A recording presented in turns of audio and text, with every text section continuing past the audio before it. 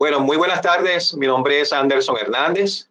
Es un verdadero placer estar con ustedes, encontrarme a la distancia con algunos paisanos venezolanos y también con algunos que también conozco. Ahí veo al hermano Andrés o Andrew.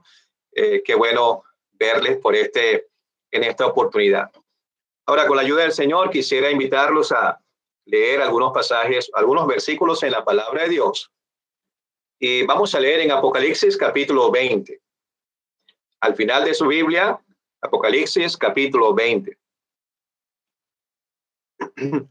Vamos a leer el pasaje que se encuentra a partir del versículo 11. Apocalipsis 20, versículo 11. Dice, y vi un gran trono blanco y vi un gran trono blanco y al que estaba sentado en él, de delante del cual huyeron la tierra y el cielo, y ningún lugar se encontró para ellos. Y vi a los muertos grandes y pequeños de pie ante Dios, y los libros fueron abiertos. Y otro libro fue abierto, el cual es el libro de la vida. Y fueron juzgados los muertos por las cosas que estaban escritas en los libros según sus obras.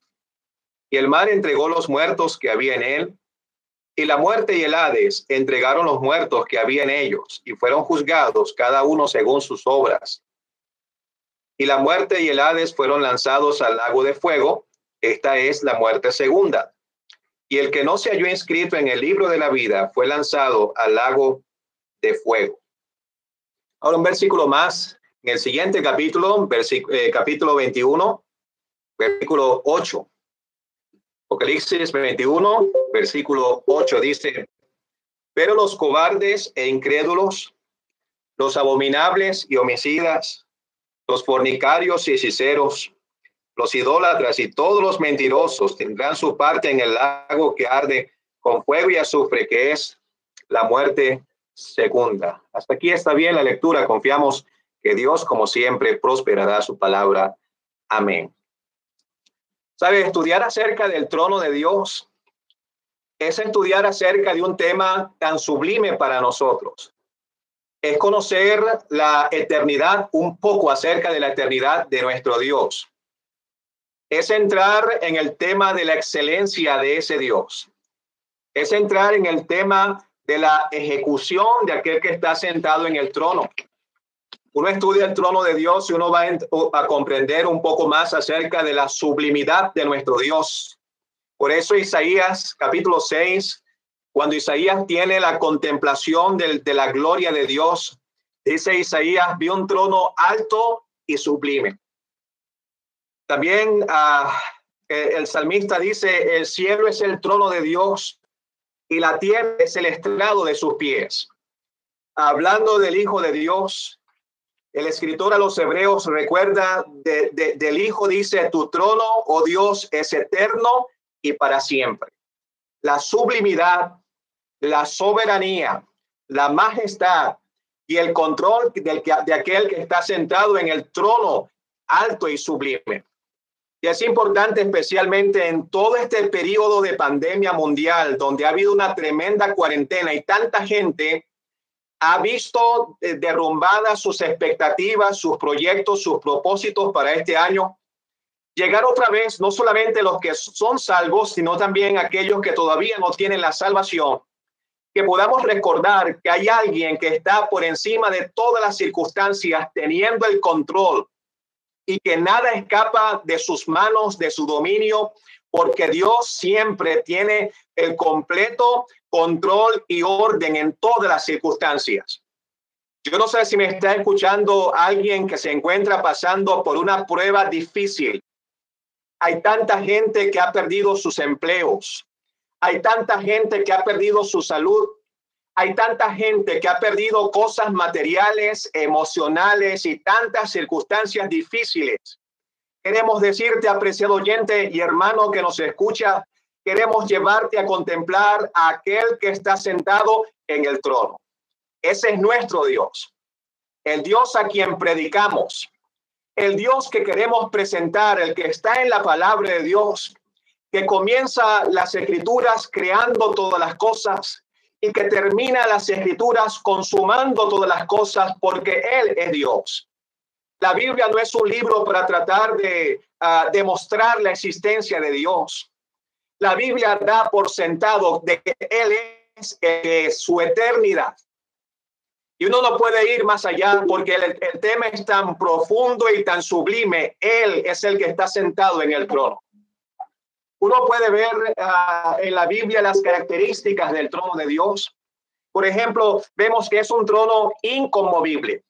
Apocalipsis capítulo 4, el escritor Juan va a ver un trono establecido en el cielo. La idea es algo inconmovible, que no se va a mover ni va a entrar en pánico por ninguna circunstancia.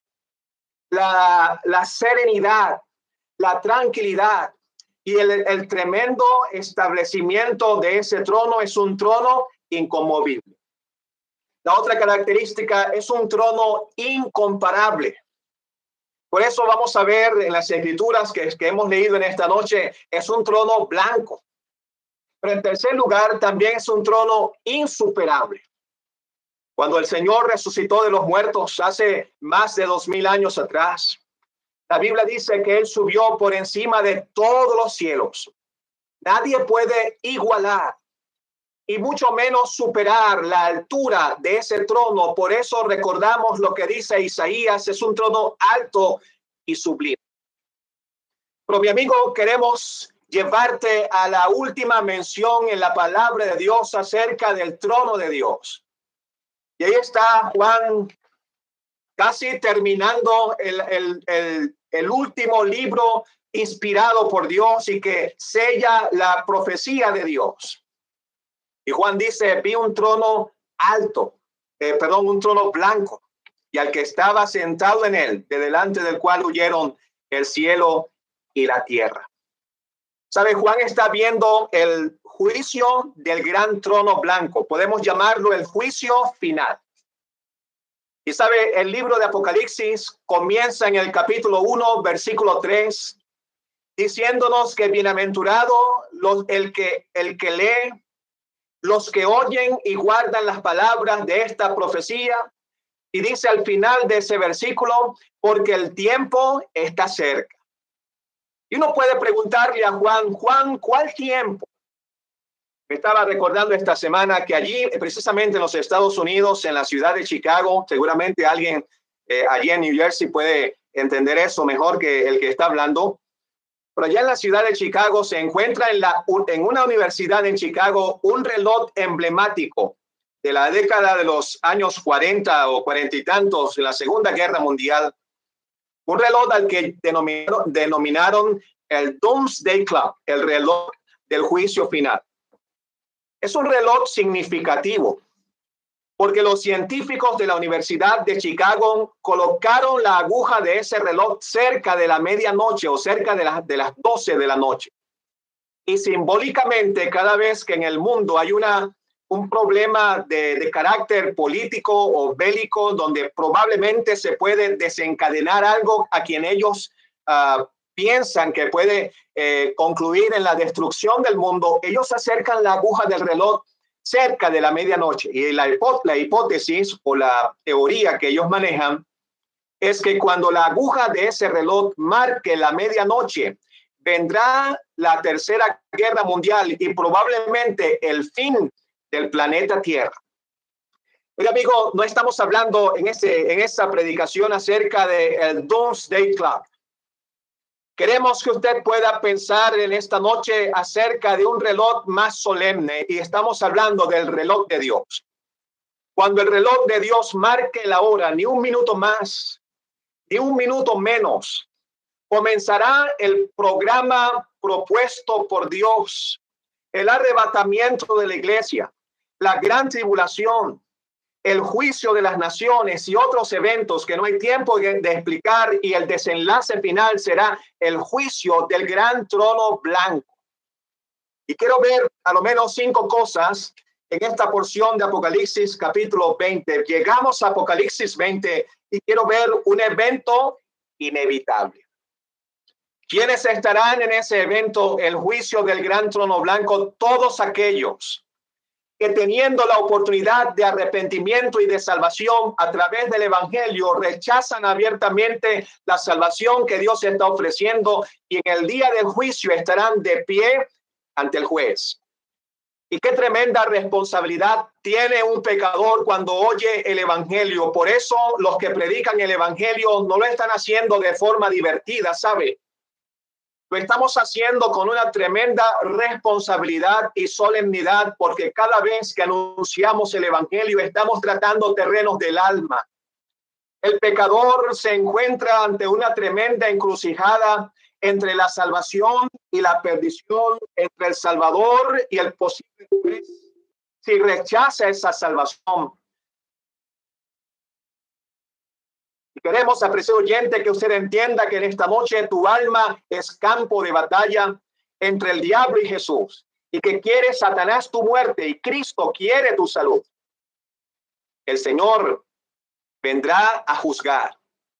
Y para todas las personas que rechazan la salvación de Dios, y muchos que están ya en el día de hoy en el Hades, el lugar de tormento, resucitarán, como lo vamos a ver, para estar delante del juez, un juicio inevitable.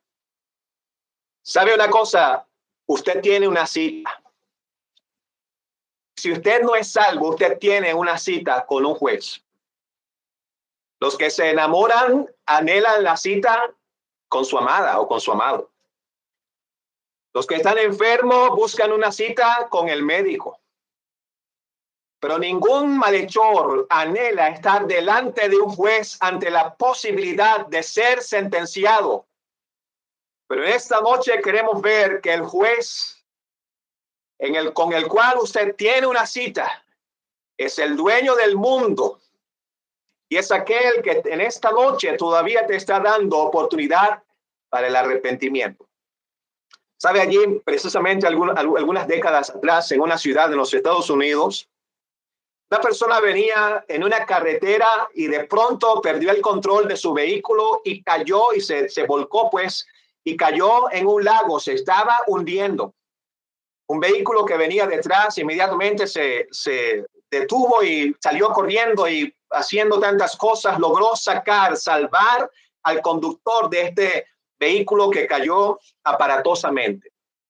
De aquel hombre salvado de aquel lugar, de aquel lago, abrazó a este señor y le dijo: muchas gracias, usted es mi salvador, usted me ha salvado de una muerte.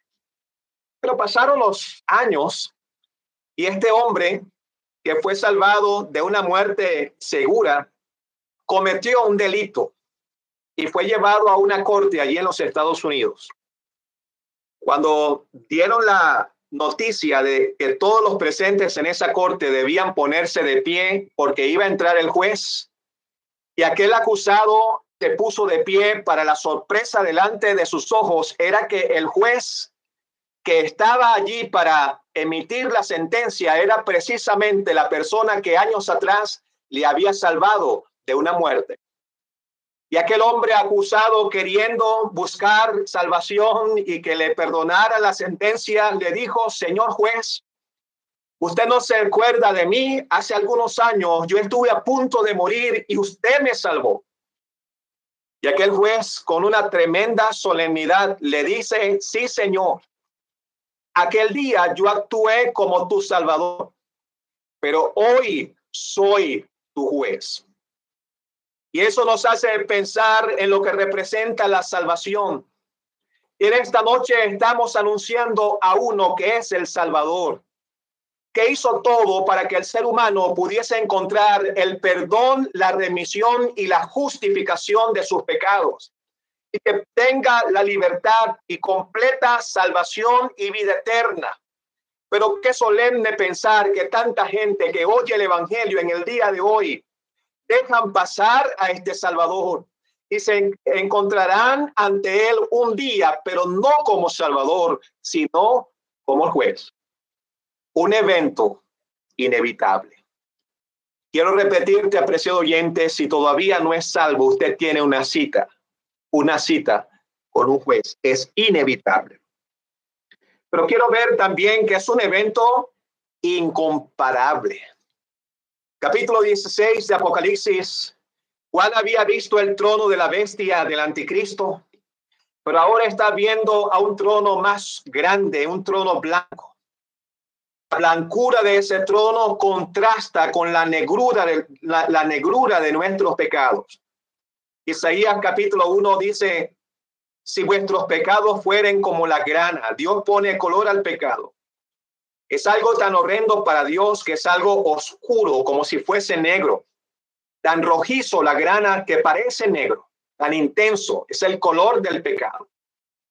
Pero Juan está viendo un trono blanco, un evento incomparable. La tercera cosa que vamos a ver de este evento será un evento imparcial. Llega el juez, el que está sentado en el trono, de delante del cual huyeron la tierra y el cielo, y ningún lugar se encontró para ellos. Pero Juan va a ver a los muertos grandes y pequeños de pie ante Dios. No va a haber parcialidad. Toda persona que no es salva tiene una tremenda responsabilidad delante de Dios. Y sea grande o sea pequeño, si ha rechazado abiertamente la salvación, se encontrará ante el juez. Puede ser grande a nivel social o pequeño a nivel social. Puede ser grande a nivel de edad o de responsabilidad. Pero si usted no es salvo, no habrá parcialidad. Los muertos grandes y pequeños de pie ante Dios. Pero la otra cosa que quiero ver en este evento, ya hemos visto un evento inevitable, hemos visto un evento incomparable, hemos visto un evento imparcial. La cuarta cosa, van a haber evidencias inobjetables.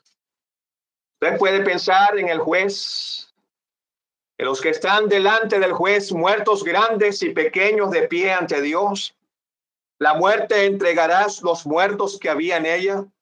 El Hades también va a haber una entrega. El mar entregará los muertos. Quiere decir que no va a haber nadie en toda la creación de Dios que no sea salvo y que se escape de ese juicio. Pero ahora se presentan las evidencias que son inobjetables. En otras palabras, no va a haber excusa ante las evidencias que presente ese juez. Fíjese el lenguaje que utiliza Dios. Dice, los libros fueron abiertos, lo utiliza en forma plural. Y luego dice, y otro libro fue abierto, es decir, en forma singular, y lo llama el libro de la vida. En Apocalipsis, en el lenguaje apocalíptico, cuando se habla en plural, se está mencionando probablemente en dos cosas o dos o más cosas, como nuestro lenguaje español se entiende, ¿verdad? Entonces, uno puede pensar en el libro de las obras, el que tiene las evidencias de todo lo que el pecador ha hecho. Dios tiene un registro de todos los pecados, de todas las actuaciones, aún cosas que usted no recuerda, en ese libro se encuentra. Todo lo que el pecador ha dicho también, dice el Señor Jesucristo, de toda palabra ociosa que hablen los hombres, de ella darán cuenta en el día del juicio. Pero de todo lo que el pecador ha pensado. Yo no sé si usted aquí está en una habitación en este momento, pero piense que la pared que está a su derecha tiene escrito todo lo que usted ha hecho. Imagínese allí donde usted se encuentra. Probablemente allí hay cosas que usted no quiere que otro sepa, pero Dios sí las sabe. Imagínese que la pared izquierda de allí donde usted se encuentra tiene todo lo que usted ha pensado, todo lo que usted ha dicho. Tantas palabras, tal vez mentiras, malas palabras y tantas cosas. Dios las tiene registrado. Imagínese que la pared que usted tiene enfrente tiene escrito todo lo que usted ha pensado. Y sabe, uno puede ver las apariencias, usted puede ver mi rostro, pero nadie puede, si no es Dios, conocer lo que hay en el profundo del corazón. Lo profundo del corazón, el Señor dice, no hay nada oculto que no haya de ser manifestado. Y en ese libro de las obras, ahí está. Va a ver como si fuese un retrato de todo lo que usted ha hecho en la historia de su vida. Y no va a haber, y no se ve en esta narración, nadie que se levante con la mano para objetar ante el juez, ante una de las evidencias. Un tremendo silencio. Pero también se menciona el libro de la vida, la evidencia de aquellos que han sido lavados de sus pecados, que han sido perdonados por la gracia de Dios y que sus nombres se encuentran inscritos en el libro de la vida. Y dice: el que no se halló inscrito en el libro de la vida fue lanzado al lago de fuego. Y eso me lleva a un quinto punto también: una eternidad irrevocable. Será lanzado al lago de fuego. ¿Quiénes van a ser lanzados al lago de fuego? El que no se halló inscrito en el libro de la vida fue lanzado al lago de fuego. ¿Sabe? Hay un himno que cantamos que dice: cuando la trompeta del Señor se toque la final, con fulgor apunte el día eterno, y los redimidos suban a su casa celestial. Cuando allá se pase lista, yo estaré. ¿Y cómo yo puedo estar seguro de que mi nombre está inscrito en el libro de la vida? Porque gracias a que aquel que mora en el trono un día dejó su trono de luz y lo cambió por el madero de la cruz, cuando el Hijo de Dios, por amor a nuestras almas, vino del cielo. Como dice el apóstol Pablo, siendo Dios, no estimó el ser igual a Dios como cosa a que aferrarse, sino que se despojó a sí mismo, tomando forma de siervo, y estando en la condición de hombre, se hizo obediente hasta la muerte, y muerte de cruz. Mi querido amigo, con amor y respeto, queremos llevarte a contemplar lo que el Hijo de Dios padeció en el Calvario por amor a tu alma. En aquel momento de la cruz, esa misma justicia del juez que estamos hablando en esta noche, esa misma justicia cayó sobre el Hijo de Dios, porque él estaba llevando en su cuerpo la responsabilidad de nuestros pecados. Por ejemplo, leímos en Apocalipsis 21 acerca de los cobardes y de los incrédulos, de los abominables y homicidas, de los fornicarios y los hechiceros y todos los mentirosos. Esa es una lista de nuestros pecados. Desde el pecado de Adán hasta el pecado de todas las personas que vivían en la época de Cristo, y de los pecados de personas que todavía no habían nacido, entre los cuales nos encontrábamos tú y yo. Todos esos pecados cargados sobre el Hijo de Dios. Por eso, cuando el Hijo de Dios te ofrece el perdón de tus pecados, te está ofreciendo un perdón absoluto también de los pecados pasados, de los pecados presentes y de los pecados futuros. La sangre de Jesucristo, el Hijo de Dios, te limpia de todos los pecados. Y es cuando un pecador, viendo en la palabra de Dios su responsabilidad, porque la Biblia dice: por cuanto todos pecaron y están destituidos de la gloria de Dios, hay una carga en nuestra alma que no somos justos, ni siquiera hay uno. Que dice el apóstol Pablo: yo sé que en mí, esto es, en mi cuerpo, no mora el bien. Es cuando un alma sedienta llega a esa conclusión: soy un pecador y estoy perdido y responsable delante de Dios. Y cuando ve por la fe al Calvario, muriendo a Cristo en la cruz del Calvario, yo quiero preguntarte en esta noche: ¿quién merecía morir en la cruz? ¿Cristo siendo inocente o yo siendo culpable? Y fue el momento en que este pecador, reconociendo su pecado delante de Dios y entendiendo por quién murió Cristo, si él murió en la cruz, la única razón que él tenía de morir en el madero era morir en mi lugar.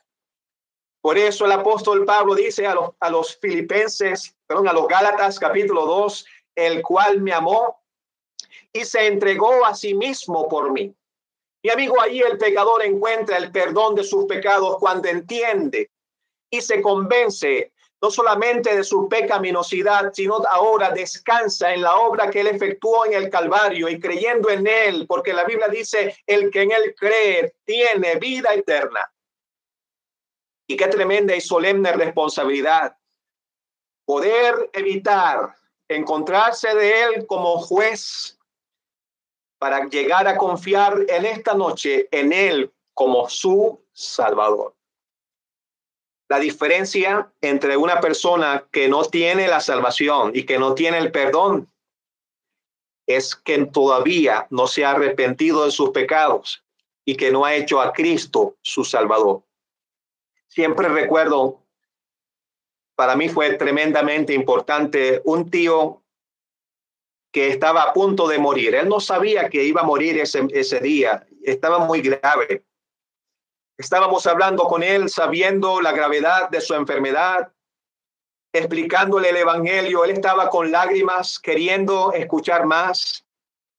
Le hablábamos acerca de la muerte de Cristo y las razones que él tuvo de morir en la cruz, anhelando que aquel hombre que estaba a punto de morir fuese salvo y al final le decía, tío, en este mundo hay tres clases de personas.